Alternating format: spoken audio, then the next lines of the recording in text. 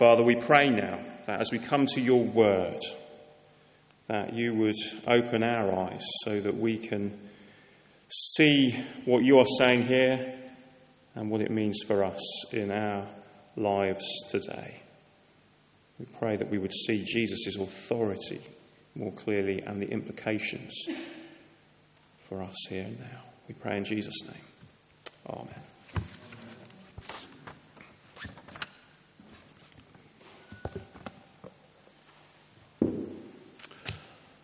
Well, verse 14, page 972. When Jesus came into Peter's house, he saw Peter's mother-in-law lying in bed with a fever. He touched her hand, and the fever left her, and she got up and began to wait on him. Just imagine for a moment that these events were taking place today. What would happen when word got out? We live in an age of antibiotics and paracetamol, and I guess fever in some ways doesn't sound like that big a deal to us, although perhaps it should. But historians say infectious disease was the single greatest killer in the ancient world. Epidemics could easily kill over half of a populated area or city. Today, at least until the next major flu pandemic or superbug or one of those dreadful apocalyptic things comes along, it's things like cancer that cause the same kind of fear for human beings. And imagine a man who can heal the sick just like that, instantaneously. Imagine what would happen when word got out, just as it does here in verse 16. And they bring many who are demon-possessed to him. Think of the queues that would build up. Suppose it was here in this building. You know, traffic on a Sunday can get bad enough on Downshire Hill. There's no passing place because there's several parks to go to the Heath. And it only takes a few cars for major road rage incidents and people screaming and shouting at each other. And multiply that by 1,000, 100,000 times onto all the nearby streets. Hampstead High Street, Roslyn Hill, Fitzjohn's, the A1, the M1. Every major route in and out of London blocked because everybody's trying to get here. All the pavements crowded, spilling onto the road. The crowd spilling onto the road. That's how it would be, wouldn't it? You know, from time to time I find myself with a serious case of man flu. I know other gentlemen here will sympathise with this horrifying illness. And you know how it goes? 3 days getting ill. You know, the kind of tickly throats, the increasingly runny nose, a bit of a headache. 3 days being ill, sitting in a chair, feeling sorry for yourself, dosed up on paracetamol. And then 3 days getting better, gradual improvement, less sniffing, clearer head. And if that's how it is for deadly man flu, how much more for what some people who don't understand call real illness, when you're recovering from something really serious, it's never instantaneous, is it? It's weeks and weeks and weeks of recuperation and recovery. It's never straight away. And yet, like the storm that we'll see next time, when Jesus says, "Quiet, be still," and instead of the storm sort of gradually calming down over a period of time, no, boom, just like that. It's fixed, it's done, it's all still. So it is here. He touched her hand and the fever left her, and straight away she's well, she's up, and she begins to wait on him and serve him. So the extraordinary thing that would be grabbing Peter as he watches this amazing miracle, and the thing that should be grabbing us, is the authority of Jesus that we see again in these verses. In the face of illness today, real illness, not man flu, but real illness, we need to know there is one who has all authority over illness and everything that is opposed to God. There's a time coming when there will be no more sickness, sorrow or pain, because the King with all authority has come. And remember, if you've been here over the last couple of weeks, we've seen that these chapters climax in Jesus giving his followers authority to go out and proclaim him. The end of chapter 9, beginning of chapter 10. That's where this is heading. We establish that Jesus has all authority, and then his followers are sent out with that authority to proclaim the King who has all authority. And so we need to know for ourselves what kind of authority Jesus has, so we will then have confidence when we are speaking to our friends at work, at school, with our neighbours on our street, on our block, with our families, with people that we meet just randomly in the street and get talking to, or whatever it is. We need to have the confidence that this is the King who has come, and his kingdom is open to anyone who will trust in him and follow him. So that is what we see first of all in these verses. From verses 14 to 17, that first paragraph, we see, as you can see on the sheet, Jesus is the Son of Man and suffering servant. Follow him. Jesus is the Son of Man and suffering servant. Follow him. For the first time in Matthew's Gospel, when Jesus refers to himself in verse 20, a little bit further down, he calls himself the Son of Man. And that's an appropriate way of summing up the authority that we see in these verses, 17 to 20. The Son of Man is the figure in the Old Testament, especially in the book of Daniel. Daniel chapter 7, you can see this.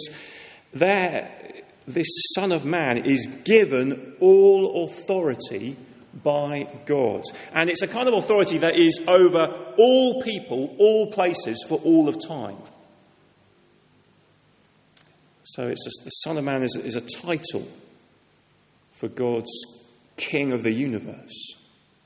There is no one in the rest of history and the rest of the world, no other person who has this kind of authority over all.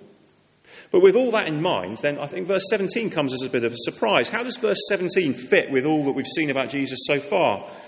He's the boss, he has all authority, and so this was to fulfill what Isaiah said. He took up our infirmities and carried our diseases. Now, we heard that read in the first reading from Isaiah 53, and one of the principles for understanding how New Testament writers use the Old Testament is to realise that the New Testament writers are always thinking of the whole context of the verse that they quote. They're not in the business of ripping verses out of context. And so this verse about the taking up our infirmities and carrying our diseases is part of a description, not of a conquering, all-powerful king with all authority, but apparently the very opposite. A suffering servant who is despised by all, who is crushed and beaten. And Isaiah then spells out that this would happen for us. Surely he took up our infirmities and carried our sorrows, but we considered him stricken by God, smitten by him and afflicted. But he was pierced for our transgressions. He was crushed for our iniquities. The punishment that brought us peace was on him, and by his wounds we are healed. We read all of that in Isaiah 53, and it's striking. He was pierced. It's written 800 years before Jesus was born, in a kind of prophetic past tense, speaking forwards about Jesus. So what's Matthew doing by quoting this then? He's not just saying, well, Jesus healed like the Old Testament said he would. He's saying Jesus is fulfilling the Old Testament prophecy of a suffering servant just as much as he is fulfilling the prophecy of an authoritative ruling Son of Man.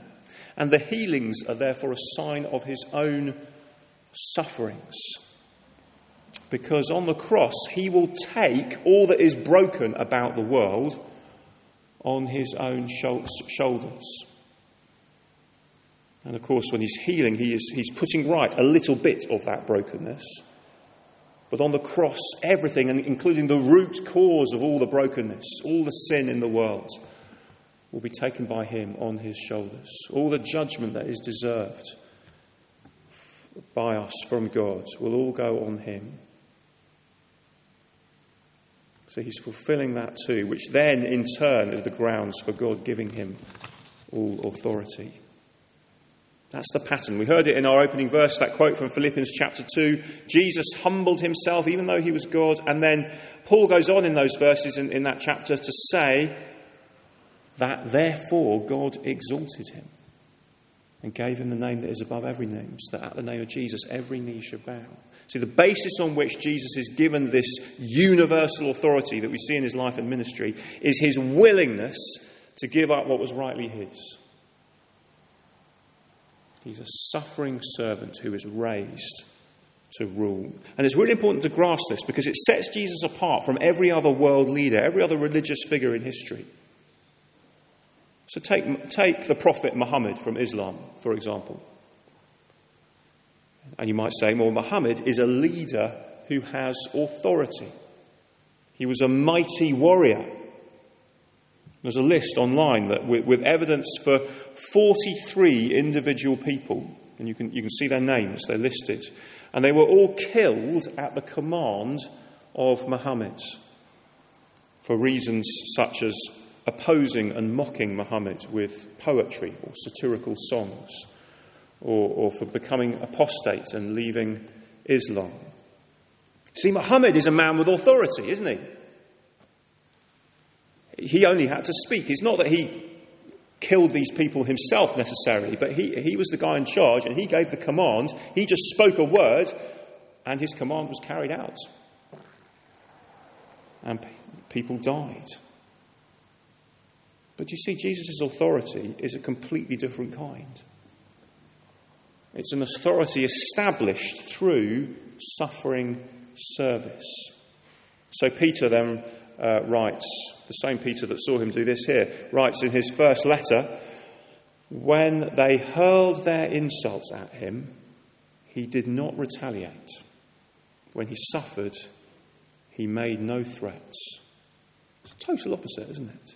And yet by doing that, he established himself as the ruler, not just of some tribes in the Middle East or whatever, but of the entire universe.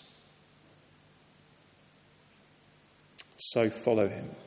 That's the implication throughout these verses. Follow him, trust him. But what does that response look like? Again, the cross that establishes Jesus' authority also sets the tone for the right response to him. And we see two responses here. First, one who is too quick, and then one who is too slow. So let's see that. From verses 18 to 20. Don't be too quick. Don't be too quick. So verse 18, when Jesus saw the crowd around him, he gave orders to cross to the other side of the lake. And at face value, what follows are responses about following Jesus there and then. He's going across the lake. Are they going to follow him? But quickly it becomes a picture of the whole of life. As the first guy, the teacher of the law, says to Jesus, "Teacher, I will follow you wherever you go," not just across the lake, anywhere. And Jesus could say, I'm not just a teacher, I'm the promised Son of Man with all authority. And he could say that rightly, couldn't he? It's a bit like calling the Queen, going up to the Queen and saying, "Your Royal Highness." And you think, well, that's Royal Highness, that's a privileged title, isn't it? But it's not actually the right title for the Queen, is it? It's the title for a prince or a princess. So what do you say? If you say to your Queen, "Your Royal Highness," you are actually undervaluing who she is. You should be saying, "Your Majesty." And it's the same here as this man comes to Jesus and calls him teacher. Well, it's true that he's a teacher, but it's so much less than who he really is. And he could respond and say, "No, you've got it wrong. I'm the Son of Man. You better worship me." But he doesn't. He talks about being the Son of Man, but he implies that the way that you can spot that he's the Son of Man with all authority is in his suffering, his humility, his lack of status and position in society. So he says, foxes have holes, birds of the air have nests, but the Son of Man has nowhere to lay his head. Do you see again? He's pointing to the fact that his authority is won through suffering, ultimately at the cross. And so the implication is his followers must also go via suffering, go via the cross as they travel after him. So the teacher of the law has seen that there are blessings to be had in following Jesus. He's seen the healings and he's thought, this guy's worth following. I'm going to follow him. Wherever he goes, I'm after him. But Jesus is saying, don't be too quick. Have you understood the cost of following me? It's not going to be an easy life. See, we all have idols. We all have things that we find really hard to let go of and give up in order to follow Jesus. And one of those idols for many is simply comfort. You know, I like the positives of what Jesus offers. I want to know that there's hope in the face of death, life beyond the grave. I want to know forgiveness for my sins. I want to know real, intimate love with my Creator. But I'm attracted to all those things, actually, because the bottom line for me is really comfort and pleasure. And the way you can see that now is that the decisions I make now are driven largely by comfort. I just want to be comfortable. I want my family to be comfortable. When I think of the future, the word that needs to sum it all up is comfortable. And Jesus is saying to us, as much as he was saying to this teacher of the law, have you understood the shape of the Christian life? It's not actually one of comfort and pleasure and health and wealth. The Son of Man, the one with all authority who could have anything he wanted, he had nowhere to lay his head. He suffered and served. C.S. Lewis put it memorably like this. He said, I didn't go to religion to make me happy. I always knew a bottle of port would do that. If you want a religion to make you feel really comfortable, I certainly don't recommend Christianity. We don't need to go looking for suffering and persecution or famine or poverty or illness. But the thing is, we can be sure that if we follow Jesus, some or all of those things will find us anyway. And if we've not yet committed to following Jesus, have you understood that there is a cost to following Jesus, which means being ready to lose the things that we hold dear if necessary? Don't be too quick. You need to count the cost and understand what you're committing yourself to. And yet, finally, we need to hear also, don't be too slow. Verses 21 and 22. Another disciple said to him, Lord, first let me go and bury my father. But Jesus told him, follow me and let the dead bury their own dead. Now, isn't that a shocking thing for Jesus to say? It's helpful, I think, to understand a little of the Jewish cultural context, because I think we read this and it reads to us as if the man's father has just died and Jesus is refusing to give him a day off for the funeral. And, you know, if that happened in sort of an employment situation today or something, we'd think it was outrageous, wouldn't we? Can't go to your own father's funeral. What does Jesus think he's playing at? But the fact is, a Jewish man whose father had just died wouldn't actually be there asking for permission. He'd already be at home. He'd be making arrangements for the burial before he'd even started. This conversation wouldn't be happening. And more than that, we know from other things that Jesus says that his view of families is complex. It's nuanced. He expects there to be conflict in families when one person believes and another doesn't. He makes it clear in the end that he is more important even than family, which in many cultures is a deep challenge. But even given that, he also thinks honouring your father and mother is very important. It's the fifth commandment, isn't it, in the Ten Commandments that Moses gave to Israel. And he upholds that and says it's true. And he heavily criticises the Pharisees in Matthew chapter 15 for finding religious reasons not to honour their parents. He says, you hypocrites. So it's not that Jesus just is sort of saying, forget all that now and follow me, but there is something deeper going on. Just consider this. If the man's father is actually still alive when he says this, because if he wasn't still alive, he wouldn't be there having the conversation. So assume he's still alive. What then does he mean by saying this to Jesus? Well, he would mean, presumably, Lord, just let me wait a few years before I commit to following you. When my father has died, well, then I'll come. And just dig even further a little bit more. Why would he say that? What would he lose by leaving his father before his death? Well, quite possibly, and again, this is slightly just inferring what's going on here, but quite possibly he's got his inheritance in mind. I can't risk jeopardising the relationship with my father in these final years, he thinks. I've got too much to lose. And for many, it won't necessarily be that particular issue, but it'll be something like that where we think, no, I've got this particular thing going on in my life, and surely Jesus can't mean that I need to give that up. But Jesus says, let the dead bury the dead. What does he mean? He means let the spiritually dead concern themselves with things like that, because this world is passing away. So let those who are in that world and who don't know me, let them worry about those things. But given a choice between receiving your inheritance and following me, he's saying, which are you going to take? Now, we don't know which way the disciple went. What would you have chosen? Which do you choose right now, today? Because this is about our bottom line, what we're living for, our hopes and dreams. In these chapters we see again and again that Jesus is the one with all authority. And the implication of that is that he's not just another ingredient in the big recipe for life that we're trying to cook, as if this is kind of big mixing bowl. And we chuck in work and family and sport and exercise and a hobby or two and time with friends and reading and whatever else kind of gets us excited and gets us out of bed. And then stick Jesus in there as well for good measure. He helps to add a certain spice to the overall flavour. Just a little something. And then the problem is he doesn't fit like that when you try and sort of add him in at the end.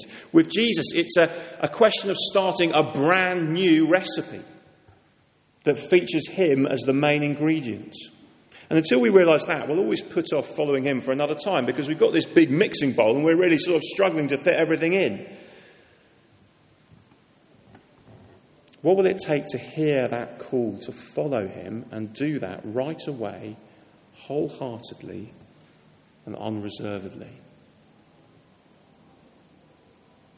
You might say that if the teacher of the law in the previous couple of verses had seen the blessings but not the cost, which made him too quick, this disciple saw the cost but not the blessings, which made him too slow. Do you see? And we won't respond rightly until we understand that actually, when we follow Jesus, the blessings are in the cost. They're actually one and the same thing. How can that be possible? Well, actually, that's how it was for Jesus. You see, at the cross, he took up our infirmities and carried our sorrows, and therefore God exalted him. In John's Gospel, Jesus' hour of glory keeps being referred to through the whole Gospel, but it becomes clear at the end that his hour of glory is at the cross. And millions of Christians have found the same to be true since. One was David Livingstone, who was born in 1813. He gave his life to serve Christ in the exploration of Africa. He's often seen as an explorer, Dr. Livingstone, I presume, and all that, but he was clear that his motives were in the words that he said, his motives were to open up Africa or perish. And in 1857, he addressed students at Cambridge University on the topic of leaving the benefits of England behind. And he said this. He said, "For my own part, I have never ceased to rejoice that God has appointed me to such an office. People speak of the sacrifice I have made in spending so much of my life in Africa. Is that a sacrifice which brings its own blessed reward in healthful activity, the consciousness of doing good, peace of mind, and a bright hope of a glorious destiny hereafter? Away with the word sacrifice in such a view and with such a thought. It is emphatically no sacrifice.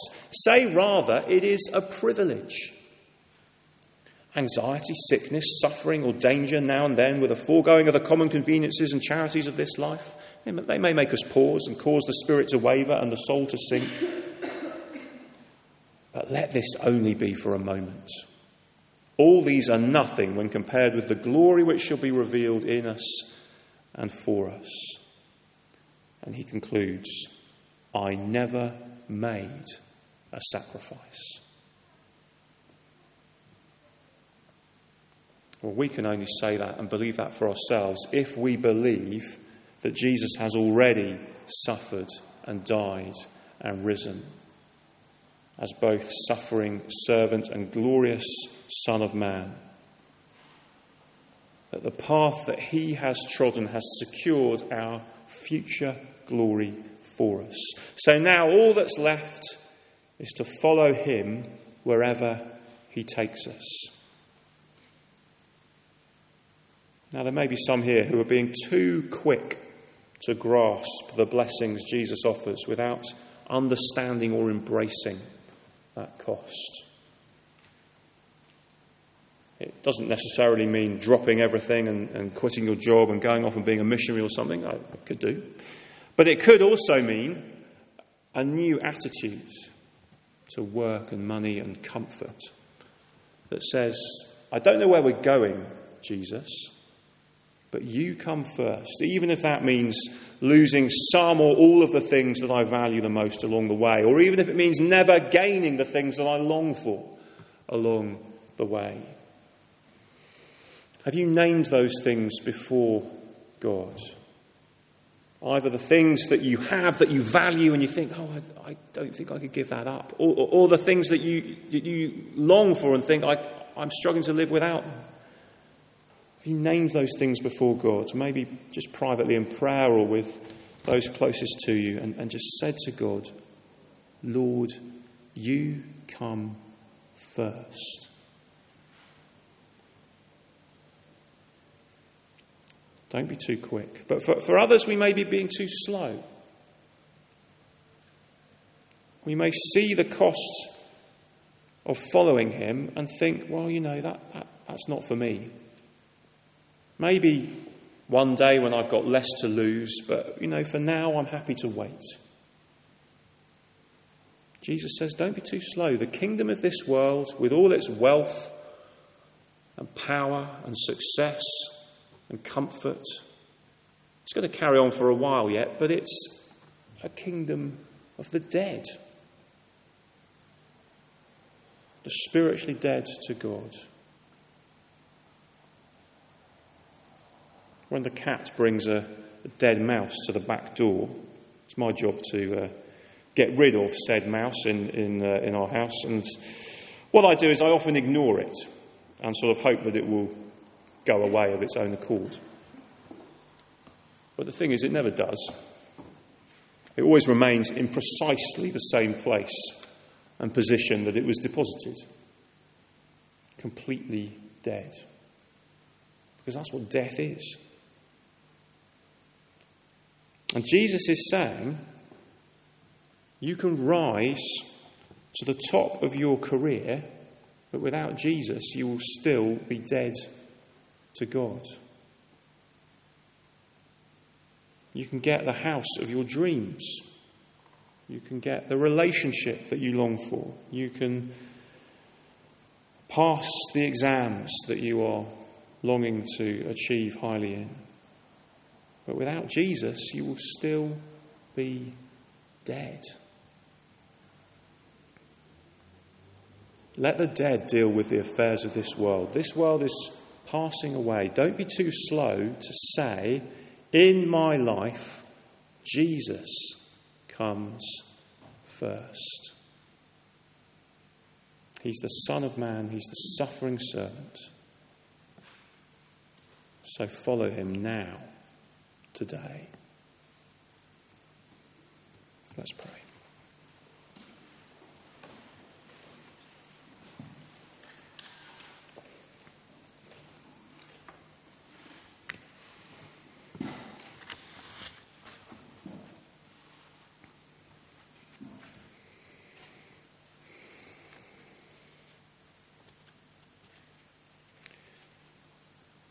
Father, would you continue to work your word in us, in our hearts. As we've heard this challenge, may we each individually see what it means for us.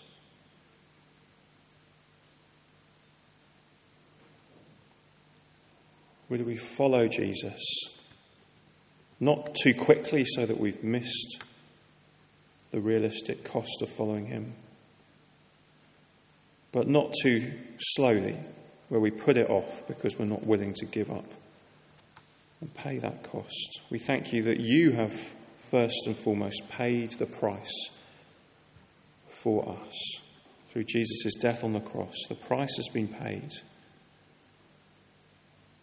We are free now to follow you and know the joy of being yours forever. So may we come to you here and now, empty-handed, and follow you. Amen.